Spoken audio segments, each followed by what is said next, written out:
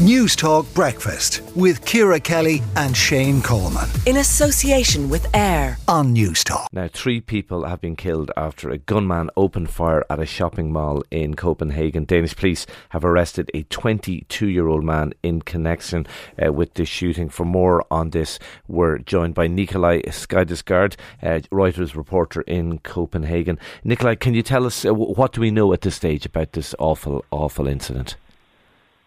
Yeah, good morning. Thanks for having me. Good morning. So we know now that there was no particular motive from this 22-year-old man.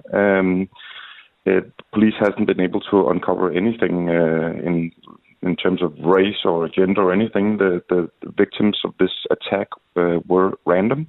We also know that among those critically wounded are 2 Swedish citizens.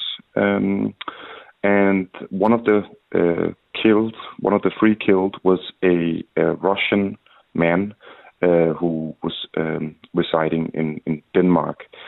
That's one of the things that just came out this morning at a press briefing from the Copenhagen police. So, as of now, no motive for why the shooting took place? No. So, yesterday they weren't able to rule out whether this was an act of terror, but they have nothing today after an intense night of investigation to support that this was an act of terror now. So he's going to be put in front of a judge later today, and he's going to be charged with manslaughter for now. So that's what they have on him. Nikolaj, some such shootings, I imagine, are they very rare in Denmark? Shootings are very relatively rare. Yes, we haven't had one in a long time.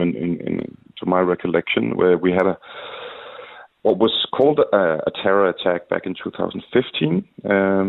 Where 2 were killed and several wounded, but they are rare.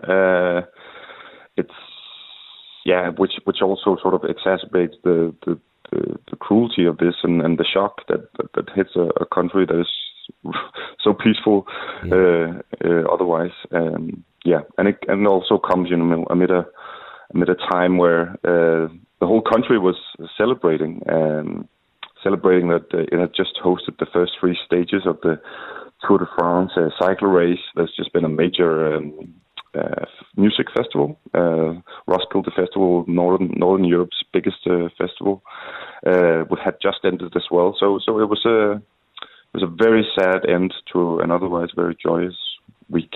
Okay, all right. Nikolaj, thanks indeed for talking to us. Nikolaj Skyddesgaard there, Reuters reporter in Copenhagen. News Talk Breakfast with Ciara Kelly and Shane Coleman. in association with AIR. Weekday mornings at 7 on News Talk.